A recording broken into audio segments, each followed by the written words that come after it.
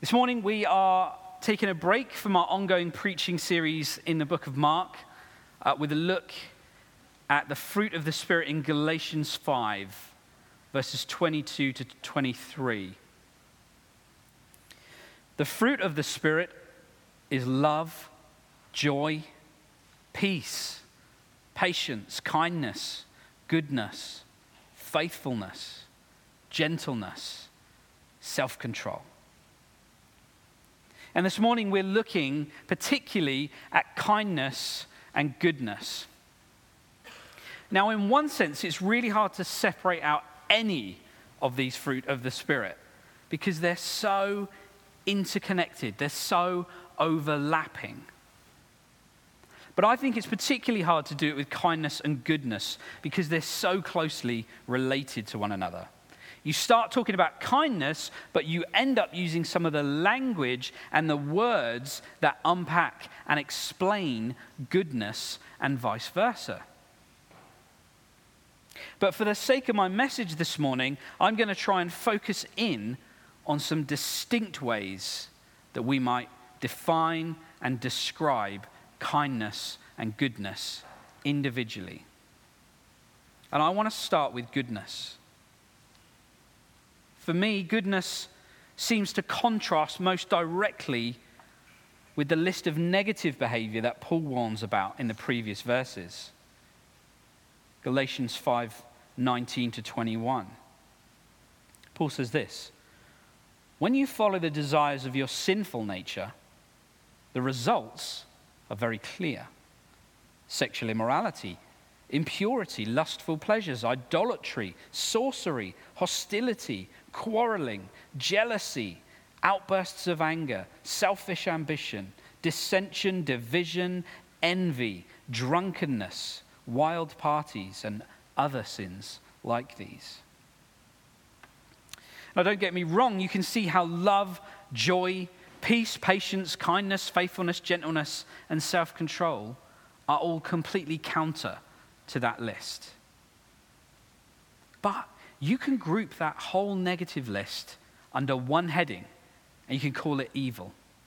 That's what that list is. And you can group the whole positive list of the fruit of the Spirit into one grouping called goodness.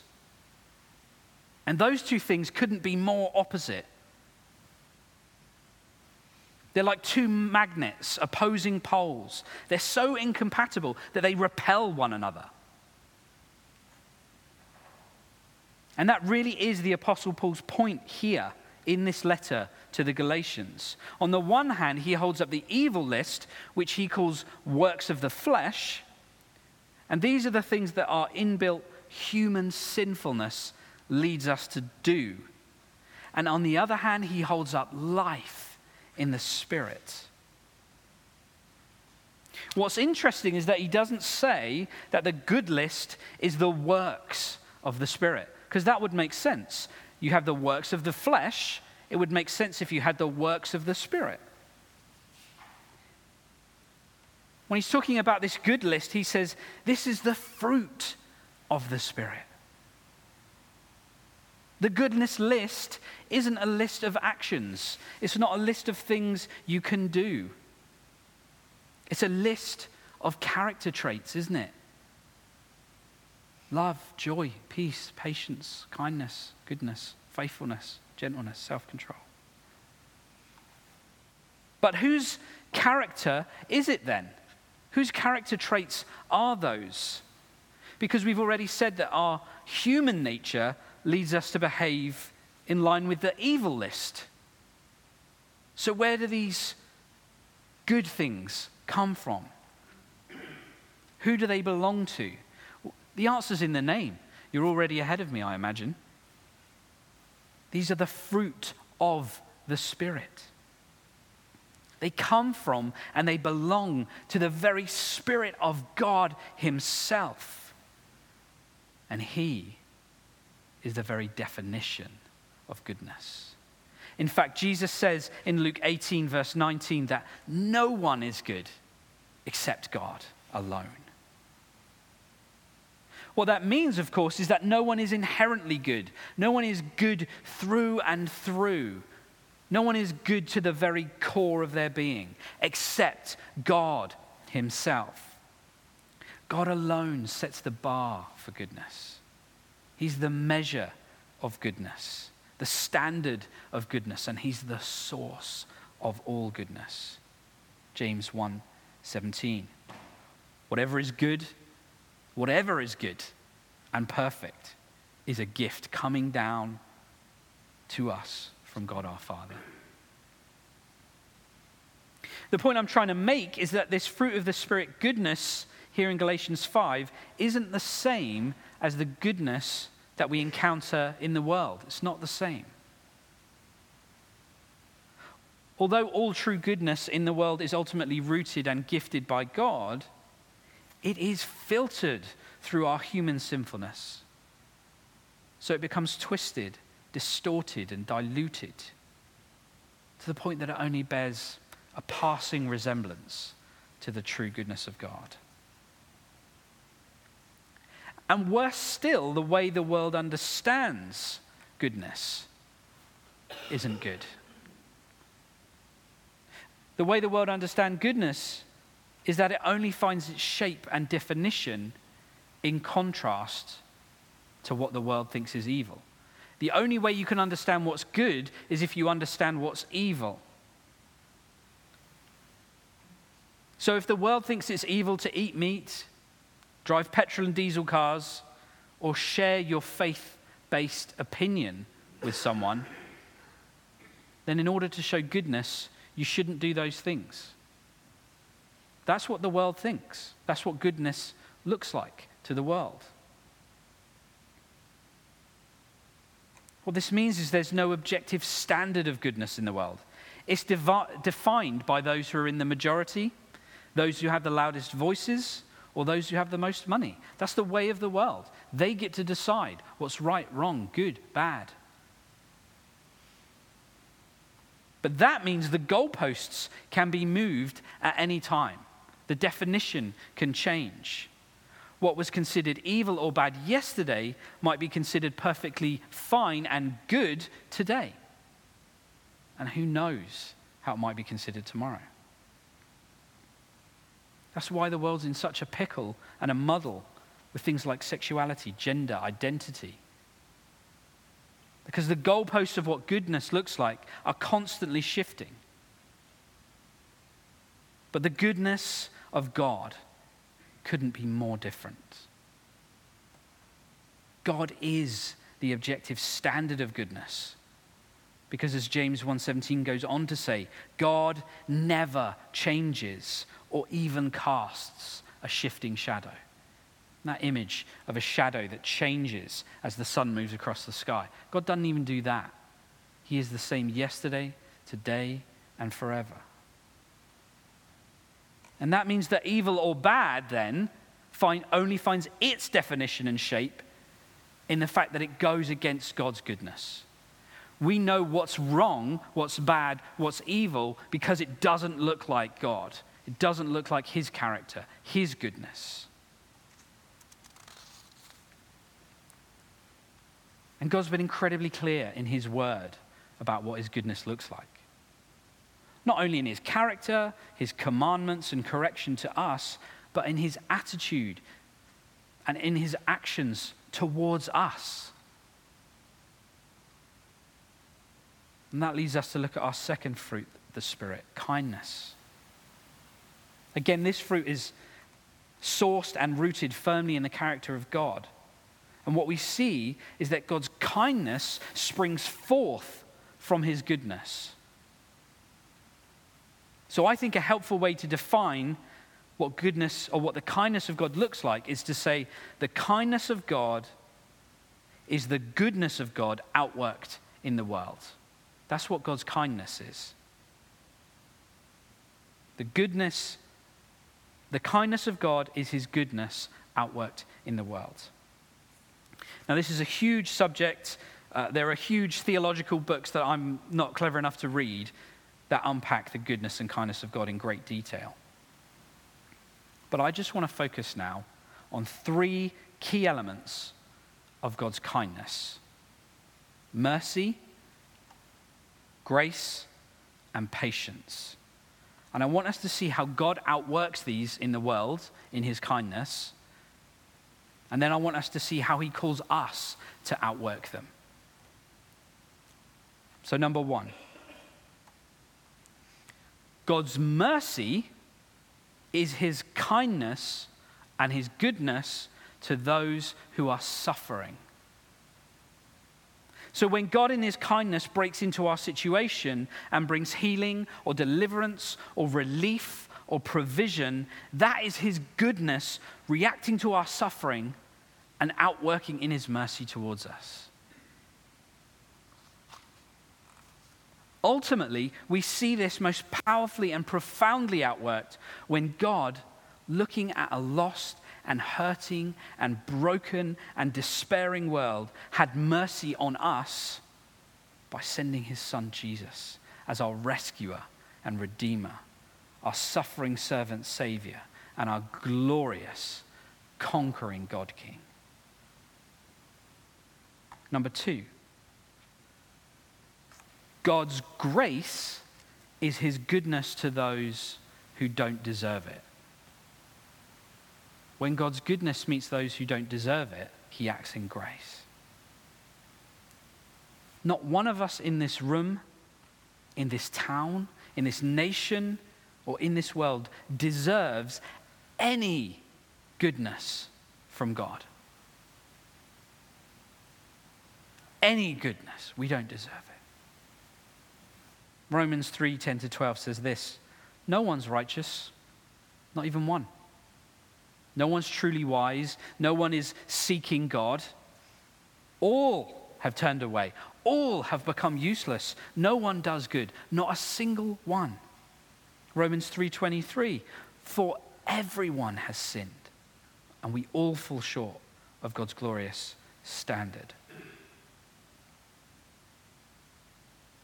The only thing we deserve from God is his just judgment and his righteous punishment. That is what his word tells us. As human beings who are sinful, that's what we deserve. But, Romans 3:24 and 25 says this: yet God in his grace freely makes us right in his sight. He did this through Christ Jesus when he freed us from the penalty for our sins. For God presented Jesus as the sacrifice for sin. And people are made right with God when they believe that Jesus sacrificed his life, shedding his blood. We didn't deserve Jesus' sacrifice. I didn't deserve that. You didn't deserve that. But because of God's grace, his unmerited, undeserved favor over you and over me, Jesus gave up his life by dying on the cross for each and every one of us. We didn't deserve that. God's goodness reached out to us, even though we didn't deserve it, and gave us his grace. Number three, God's patience is his goodness to those who reject his goodness. And this is true for all of us on an individual level. God is so patient with each of us as we mess up by failing to trust him in our lives, by refusing to be obedient to what he calls us to do, and by trying to do things in our own strength and in our own way. I want to tell you, as I look back over my life and the mistakes that I've made, I often wondered, God, why am I still here? Why haven't you blinked me out of existence for my stupidity, for my foolishness? And the answer is because God is so patient with me. God is so patient with me. He forgives me again and again, and he shapes and molds me bit by bit, slowly but progressively, transforming me more and more into the likeness of Jesus. That's true for me. I'm sure it's true for you. But God is also patient with mankind as a whole. 2 Peter 3:9. The Lord isn't really being slow about his promise, as some people think. No. He's being patient for your sake. He doesn't want anyone to be destroyed, but wants everyone to repent. In his goodness, God is being patient towards a world that continually rejects him. A world that continually walks its own way and refuses to acknowledge his lordship over them. In his goodness, God doesn't want anyone to perish or die without turning away from their simple, sinful works of the flesh and accepting his offer of forgiveness, salvation, and eternal life through Jesus. He doesn't want anyone to perish without doing that. So he's patient. Now, God's goodness to those who reject it is outworked in his patience. That is true. But I want to share a little caution here, because although God is patient, he won't wait forever. And we mustn't presume on the goodness of God, because the goodness of God outworked in response to sin is justice. Talking about Jesus' return in 2 Thessalonians 1, 7-8. We read, Jesus will come with his mighty angels in flaming fire, bringing judgment on those who don't know God and on those who refuse to obey the good news of our Lord Jesus Christ. We must not take the goodness of God for granted.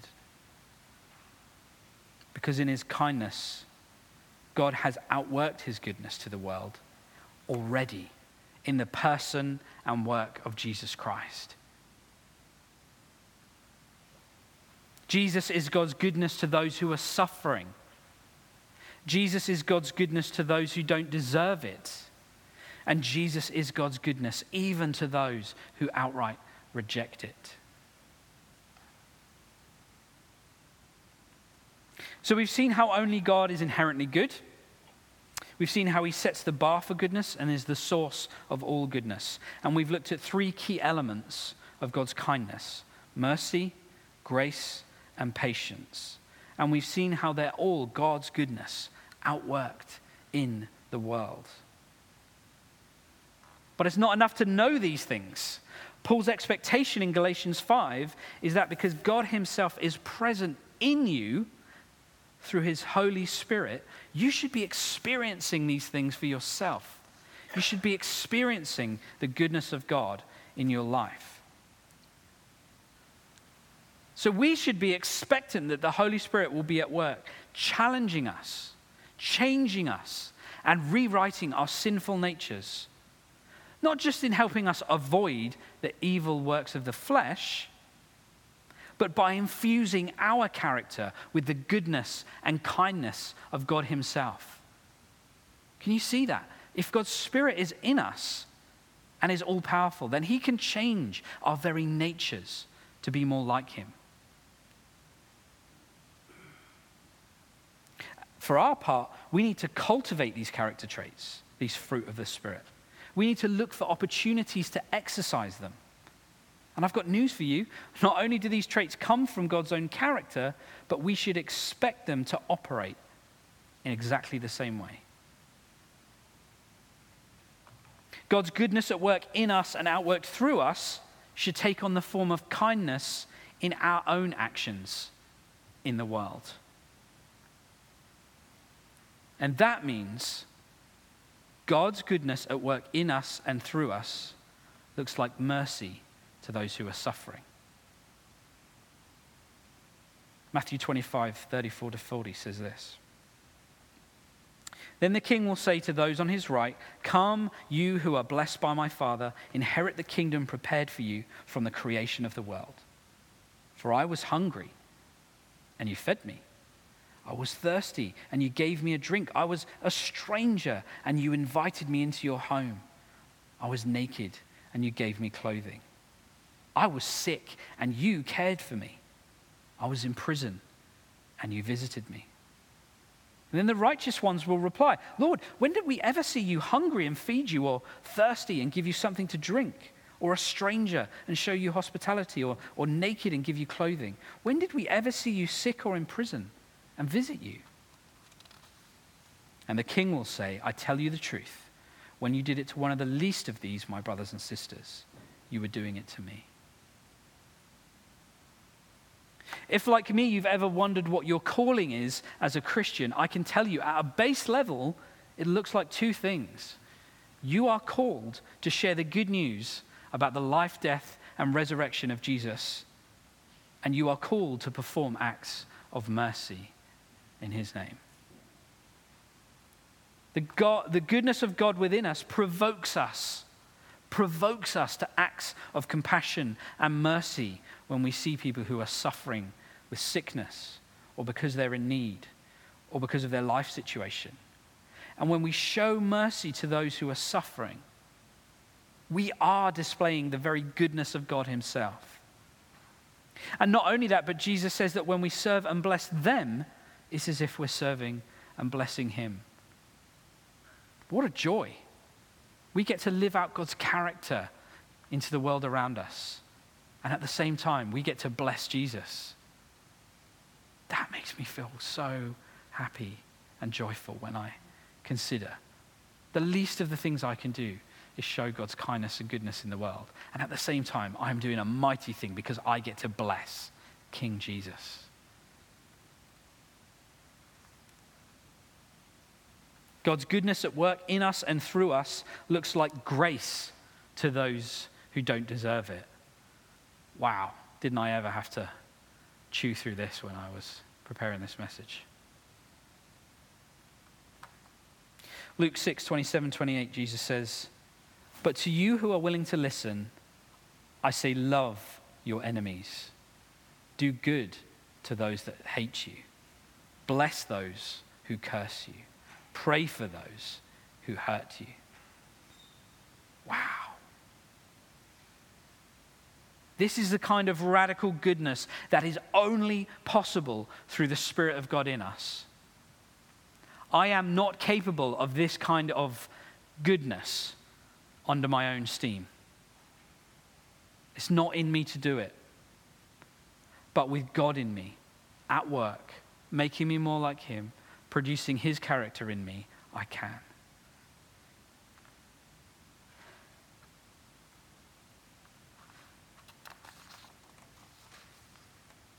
The grace of God, both towards us and through us, towards the world, is a game changer.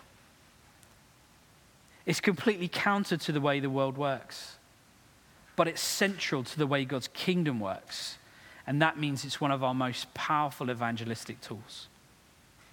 Because when we show the goodness of God to someone who doesn't deserve it, we are physically demonstrating the spiritual reality of God's salvation and grace towards them. Do you see that? When we show in a physical way that wonderful, wonderful aspect of God's grace, we can point towards heaven and say, and God has done even greater for you.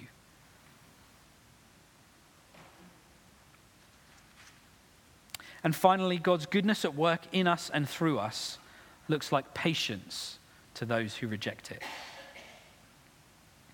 Matthew 18:21-22. Then Peter came to him, to Jesus, and asked, "Lord, how often should I forgive someone who sins against me? 7 times?" "No, not 7 times," Jesus replied, "but 70 times 7. The goodness of God within us not only expects that we'll forgive others when they hurt us, but it enables us to go on doing so, to go on forgiving people. God is so supernaturally patient with us, and he calls us to be supernaturally patient with others. Please hear me, I'm not saying that we should act like a doormat so people can walk all over us. God doesn't have that for us. But in forgiving people fully and completely, and in not holding grudges and harboring bitterness, we display the grace of God and the character of God. And most importantly, just as God has done for us, we need to be excellent at giving people fresh chances to turn around and behave in a different way. I'm going to ask the worship team to come back up. And I want to end on this thought. You have not only the goodness of God, but the presence of God within you. So how can you show his kindness to someone else today? I want you to consider today, who could you show God's goodness through grace to? Who doesn't deserve it? Who could you show God's goodness through patience to? Who rejects it?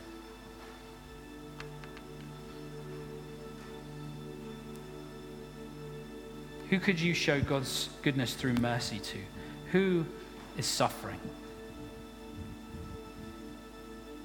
We have God at work in us, so we have the power of God to enable us to be merciful, to be grace-filled, and to be patient with others.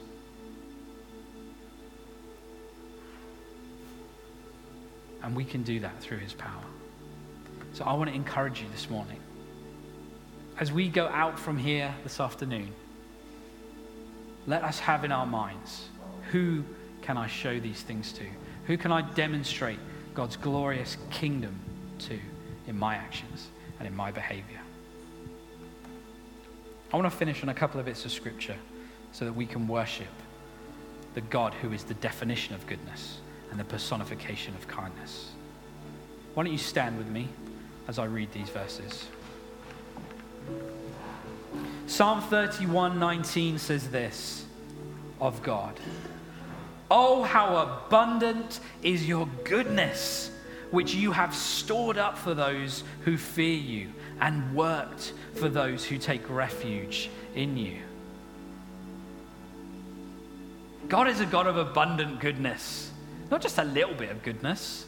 And he has stored that up, ready to pour that out on us.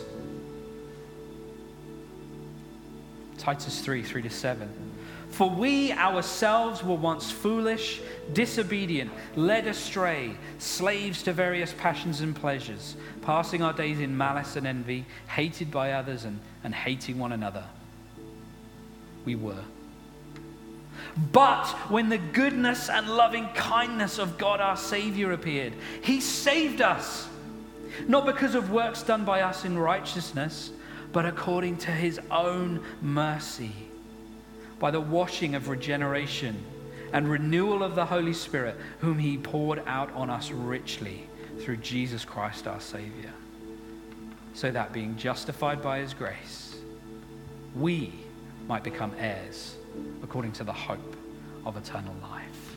I'm going to pray. King Jesus, I want to thank you for that glorious store of goodness that you have to pour out on us. I want to thank you that in your grace and your mercy, you have saved me and you have saved my brothers and sisters, and you have brought us into eternal relationship with you. And my prayer this morning is that you shape us, that you produce those characteristics in us of mercy, of patience, of goodness and kindness, all those things that we've talked about this morning. Make us more like you, Jesus, as we go out from here. We want to give you the glory this morning because you alone are good, and yet you love us, and we are forever grateful, and we praise your name.